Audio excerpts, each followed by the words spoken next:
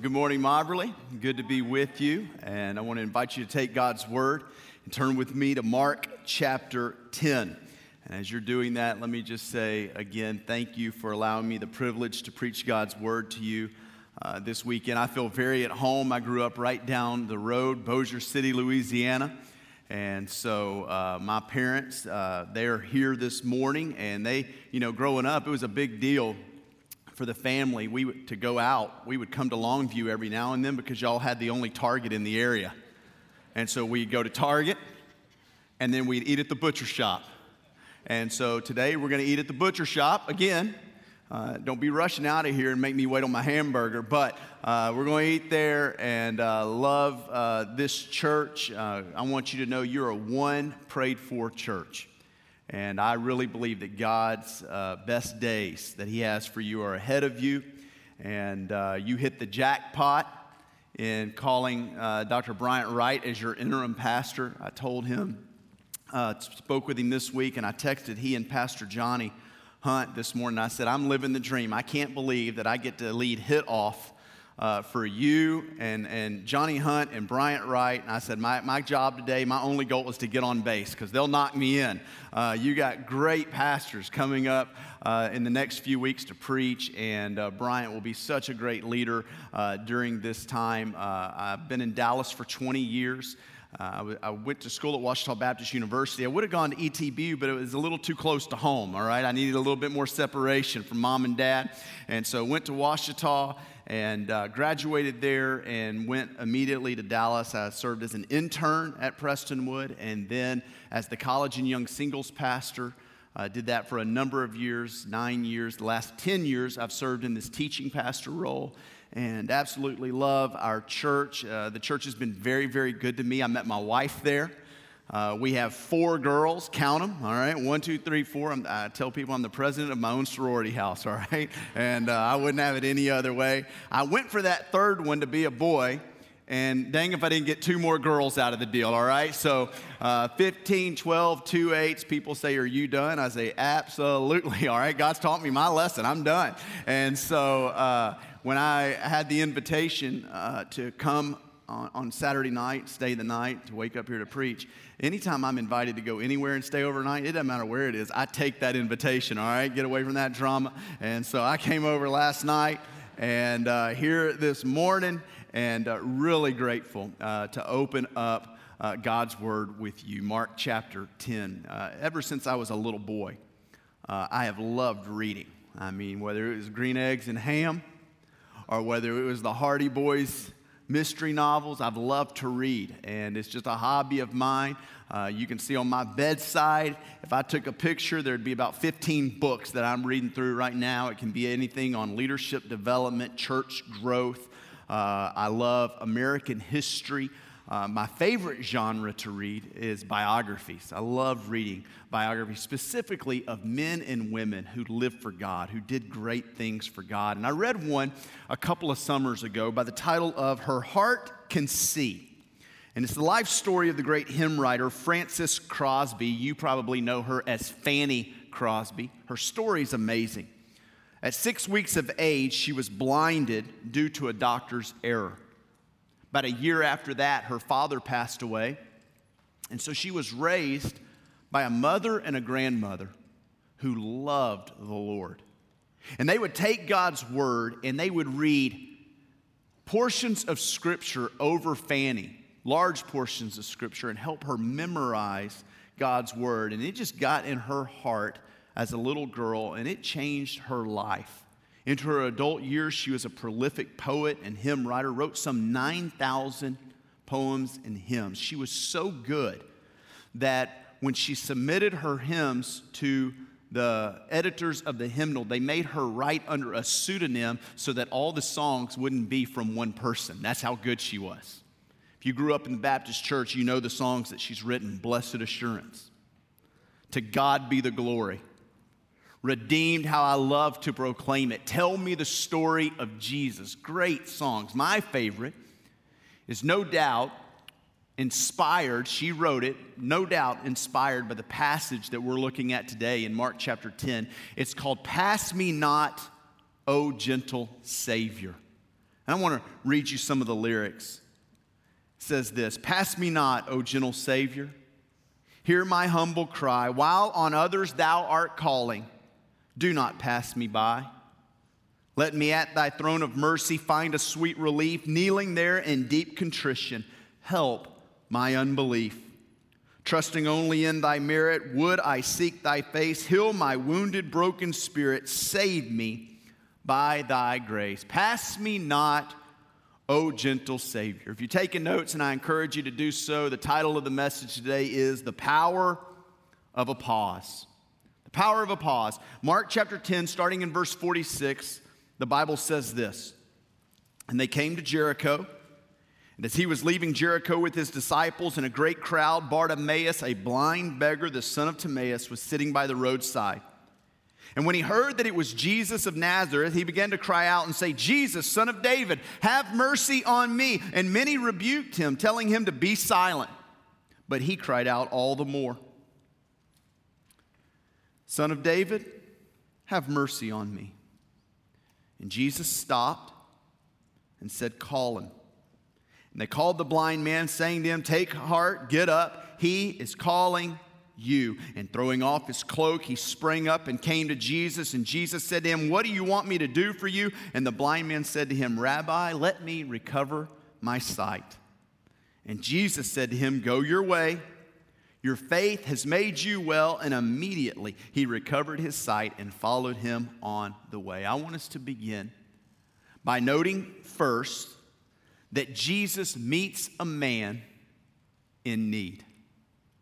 He's on his way to Jerusalem. Earlier in Mark chapter 10, verses 32 through 34, he's very open with his disciples about what awaits him in Jerusalem, that he's going and he will be arrested and delivered over to the priests. He's going to give his life. What we just celebrated in the taking of the Lord's Supper, that was what was going to take place in Jerusalem. But before he gets to Jerusalem, the last major city that you get to on your way to Jerusalem is Jericho. It's about 18 miles northeast of Jerusalem. If you ever wondered, why on earth do they put maps in the back of the Bible? This is it. So you can see exactly where Jesus traveled. And Jericho at the time of Jesus was a large city, nearly 100,000 people population-wise. It was known as Herod's winter home. There was an entertainment district there, a large theater, and it was actually known, the word Jericho, it means it's city of roses. It's known as a fragrance because when you would walk into the city, because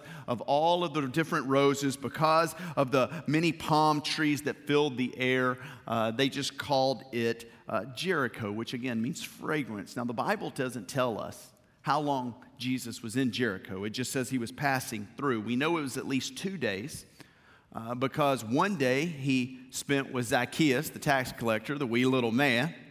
And then evidently on his way out of town, he's passing by, and this is the encounter we have between him and Bartimaeus. Now I want you to keep in mind, Jesus is at rock star status. This is the climax of his ministry. For 3 years he's invested into his disciples. He's healed people of diseases. He's casted out demons. The scripture tells us that he has challenged the teachings of the religious leaders. He teaches with one as authority. Nobody could really wrap their mind around who this Jesus was. And the latest miracle that he performed was that he raised a dead man, Lazarus, up from the grave.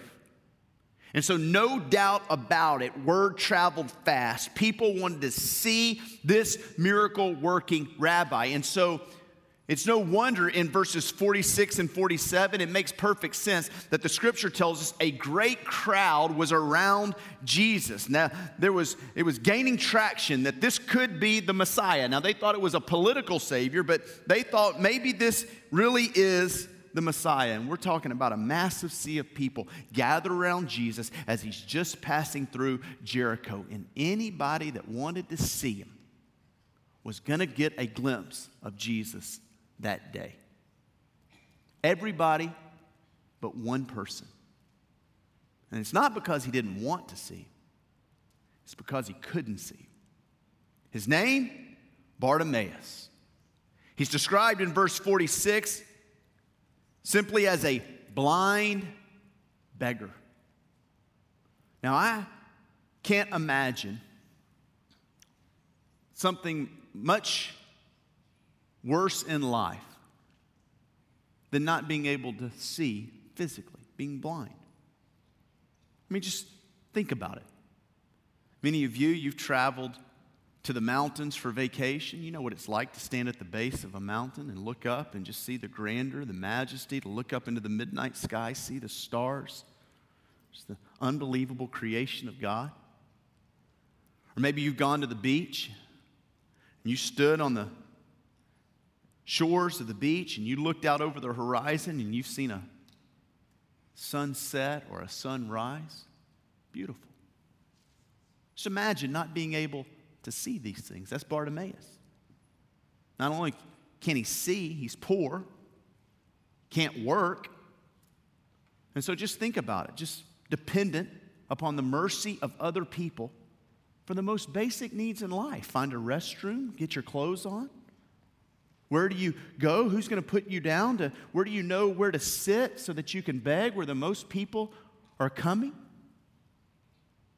Not a whole lot more helpless and hopeless in life than this blind beggar named Bartimaeus. And isn't it interesting? You read Mark's account here in verse 46. He includes this small little detail. He says that Bartimaeus is the son of Timaeus. Luke tells this same story in his gospel, Luke chapter 18. He doesn't even mention Bartimaeus' name, and he's the detailed physician. He doesn't even mention Bartimaeus' name, nor does he mention that he's the son of Timaeus. And so just think with me, why would Mark go to the trouble of not only telling us who this man's name was, but telling us that he's the son of Timaeus?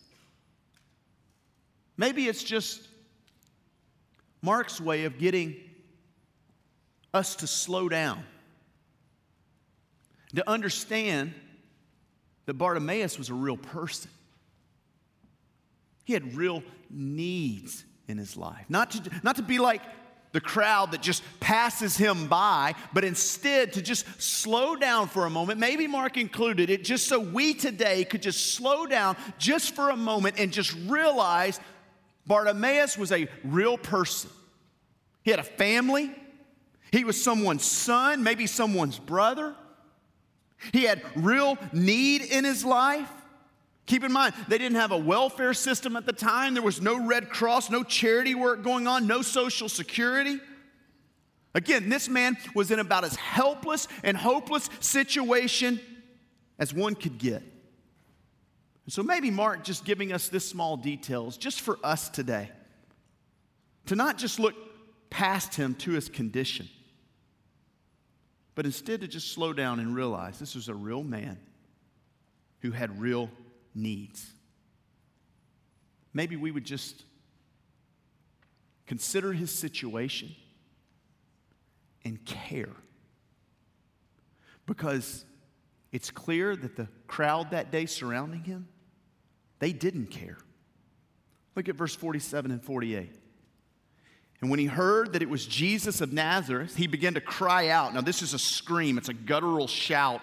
Mark chapter 5 uses this same word in the original language, describing a man who Jesus confronted who had demons. And when he casted the demons out, they shrieked, the exact same word. John uses it in Revelation chapter 12 to describe a woman in labor. That's screaming, y'all. So loud scream here. Notice what he screams. Jesus, Son of David, have mercy on me. And many rebuked him, telling him to be silent. But he cried out all the more, Son of David, have mercy on me. Now just notice some interesting points right here. He hears that Jesus of Nazareth is coming by. But that's not what he screams. He screams, Jesus, Son of David, have mercy on me. This is a messianic term. This is a term of royalty. Bartimaeus in this moment is expressing his faith. We don't know how he put two and two together, but he figured out that Jesus of Nazareth is the Messiah, the Son of David. And in this moment, he expresses his faith. I wonder how he came to that conclusion. The Bible doesn't tell us. We can only use our imagination. Maybe he was like Fanny Crosby. Maybe he had someone in his life that would read large portions of Scripture over him when he was young. Maybe he had a mom and a grandmom that would read the Old Testament prophets. Maybe they read words like this, Isaiah chapter 29, verse 18 and 19. In that day, they'd say, Bartimaeus, in that day when the Messiah comes, the deaf shall hear the words of a book, and out of their gloom and darkness the eyes of the blind shall see. The meek shall obtain fresh joy in the Lord, and the poor among mankind shall exult in the Holy One of Israel. Maybe his mother and grandmother said, Bartimaeus, one day when the Messiah comes, the blind is going to see, the poor is going to exult in mankind. Or maybe he had a friend that loved him and cared for him and was looking for the Messiah with him. His friend would be the one that would take him to where he would put his cloak down and beg for alms and make sure that he was there where the most amount of people would come by. Help him get food and meet his basic necessities of life. And maybe they're looking for the Messiah together. Maybe one day his friend runs up to Bartimaeus and says, Bartimaeus, you're not going to believe that. You remember what we heard about that rabbi in Nazareth who stood up and he quoted the Scriptures? Luke chapter 4, verse 18 and 19. The Spirit of the Lord is upon me, Jesus said, because he has anointed me to proclaim good news to the poor. He has sent me to proclaim liberty to the captives and recovering the sight of the blind, to set at liberty those who are oppressed, and to proclaim the year of the Lord's favor. And maybe his friend said, Bartimaeus, you're not going to believe that, but this Jesus that said that at a synagogue in Nazareth, he's coming to Jericho today. And maybe his friend just put him right on the path where Jesus would walk through. And when you hear the crowds, Bartimaeus, you don't let anything get in your way. You just scream out and you get the Son of God's attention. We don't have any idea how Bartimaeus came to the conclusion that Jesus of Nazareth was the Son of David, the Messiah. But we know one moment he is screaming for money, and the next moment he is screaming for mercy. And I'm telling you, on this day, a blind man saw more clearly than anyone else in the crowd. And he cries out. And you think the people cared? No way. Scriptures say they rebuked him, telling him to be quiet, silence. Bartimaeus, you're not important. A blind beggar, a nobody. Jesus doesn't have time for you. Maybe you're here today and you don't think Jesus has time for you. You're going through a tough situation in life and you think, man, he's the creator of the universe. He's got an election to worry about. He ain't got to worry about me. Or maybe with COVID-19 hitting, we see that mental illness is on the rise, depression on the rise, anxiety on the rise, suicide on the rise. Maybe you're here or you're watching online and you're thinking, Jesus doesn't have time for me. And I'm telling you, if this passage teaches us anything, it teaches us that Jesus has time for you. He has time for nobodies. Just like Bartimaeus, just like me, just like you. He has time. Interesting, Jesus meets a man in need. And then look what happens. He meets the need of the man.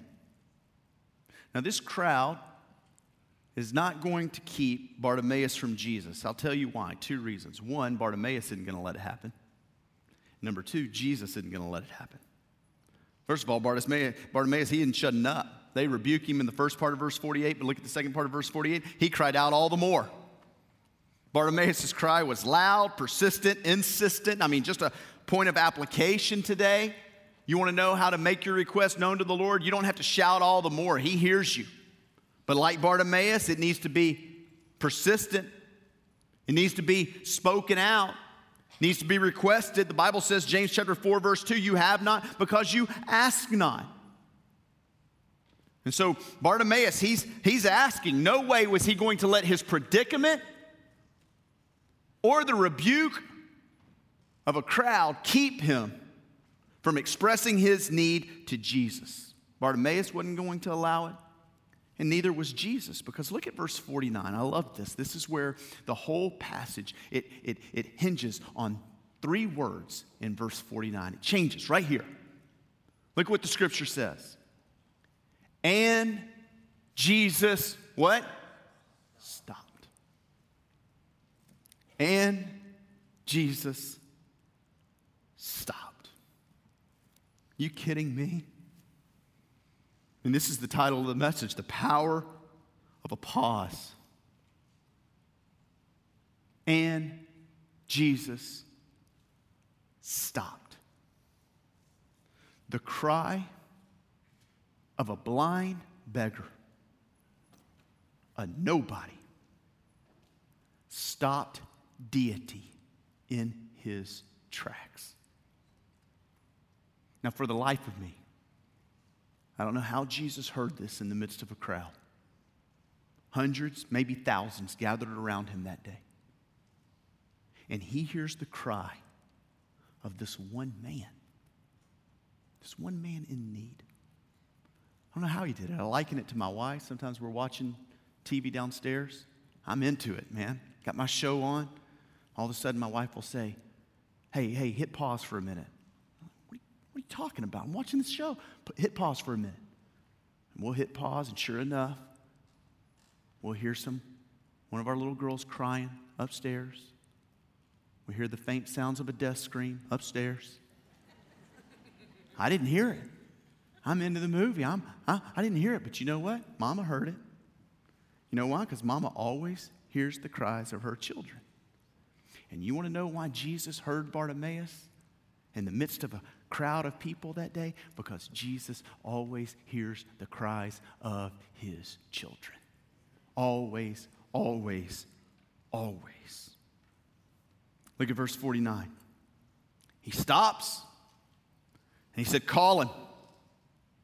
And they called the blind man, saying to him, take heart, get up. He is calling you. In other words, you have won the lottery, Bartimaeus. Jesus is calling you. Come on down.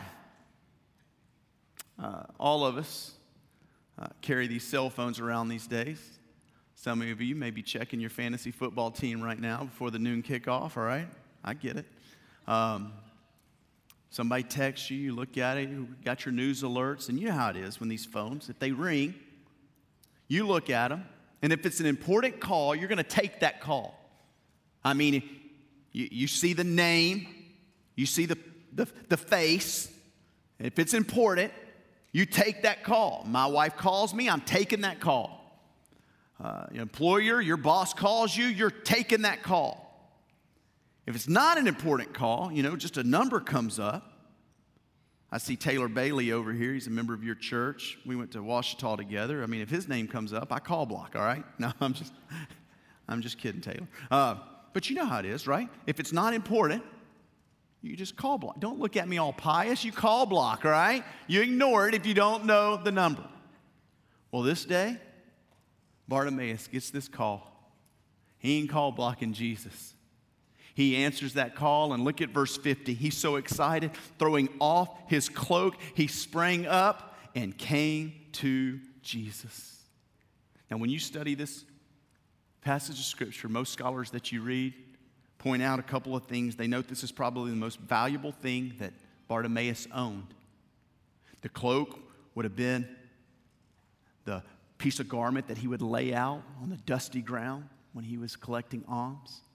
That cloak he would have covered up with in the cold winter months living there in Jericho. It was the most valuable thing that he owned. And notice what he does. He throws it off. Symbolic of two things. First, he's leaving his old way of life. It's exactly what we do when we come to know Christ. We throw off the old man and we put on the new man. We're a new creation and we go toward Jesus. Secondly, he is expressing his faith. He's already confessed it with his mouth, and that's where salvation happens, when we confess the Lord with our mouth. He has said, "You are the Son of David." But now he is expressing himself in action by coming to Jesus. He believes in his mind and in his heart that what he wants from God is as good as done. And he gets to Jesus, and look at what he asks of him. Verse 51, and Jesus said to him, "What do you want me to do for you?" And the blind man said, "Rabbi, let me recover my sight." The NIV puts it like this: "Rabbi, I want to see."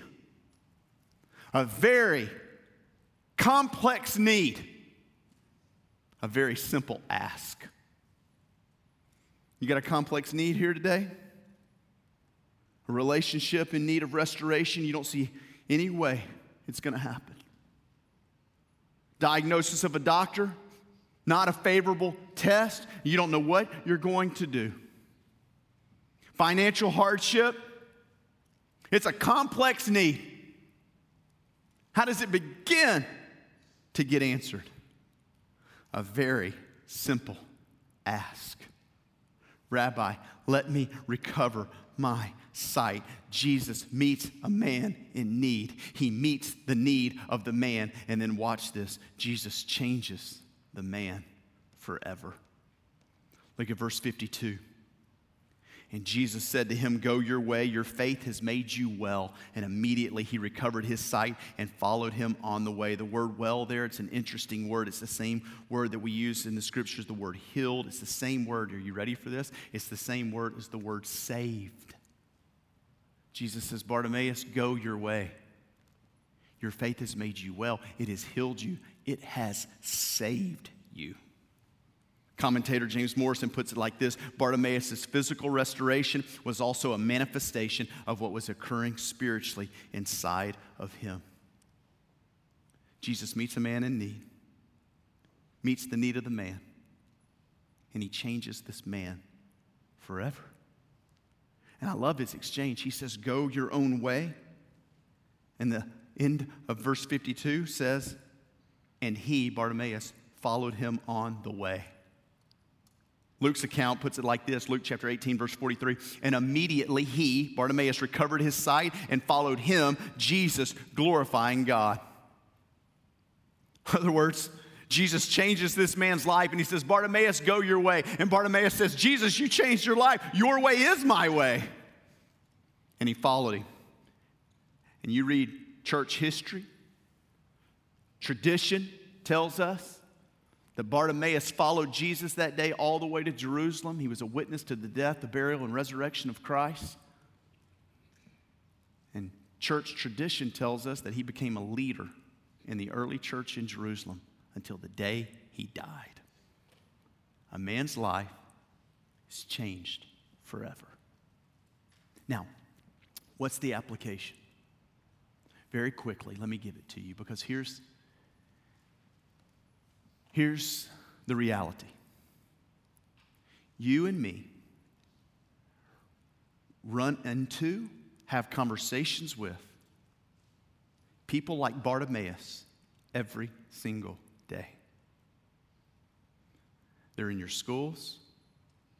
They're in your workplaces. They're in your neighborhoods. Some of them are in your families. They're just like Bartimaeus. Oh, they might not be physically blind, but spiritually, if they don't know Jesus, 2 Corinthians 4:4 says, "The God of this age has blinded the minds and hearts of unbelievers to keep them from coming to a knowledge of truth." If they don't know Jesus, they're spiritually blind, much worse than physical blindness. We run into blind beggars every day. Oh, they might have resources. They might be wealthy according to the world standards, but if they don't know Jesus, there's a soul poverty there that only God can meet. And every day we come into people, just in contact with people just like Bartimaeus. And so the question is, what are we going to do? Are we going to be like the crowd who just passes by? Or will we be like Jesus, who decides to pause, meet a need, and maybe, just maybe, Jesus changes that person's life forever. And so the challenge is simply this, Mobberly. P-A-U-S-E, the power of a pause. Can you imagine what would happen if the members of Mobberly Baptist Church decided every single day, God, give me your spirit and your power to pause today. P, it starts with prayer. Lord, I want to see what you see. I want to have a heart to feel what you feel. God, I want to have hands that will reach down and serve. Help me to roll up my sleeves and get in the game. Give me feet that will run to meet need, not avoid need. God, I'm praying today, let me cross the path of one person who is spiritually blind, physically, maybe in need, that I can meet their need. And you just pray. A, give them your attention, undivided attention. When God gives you a divine interruption, you don't look past them. You don't look at your calendar seeing what else you've got to do. You don't rush to the next thing. No, you slow down and you give that person your attention. You know, if anybody had anything going on, it was Jesus. He was going to the cross, and he slowed down long enough to give Bartimaeus his undivided attention. And then you know what he started to do? He started to understand Bartimaeus' condition.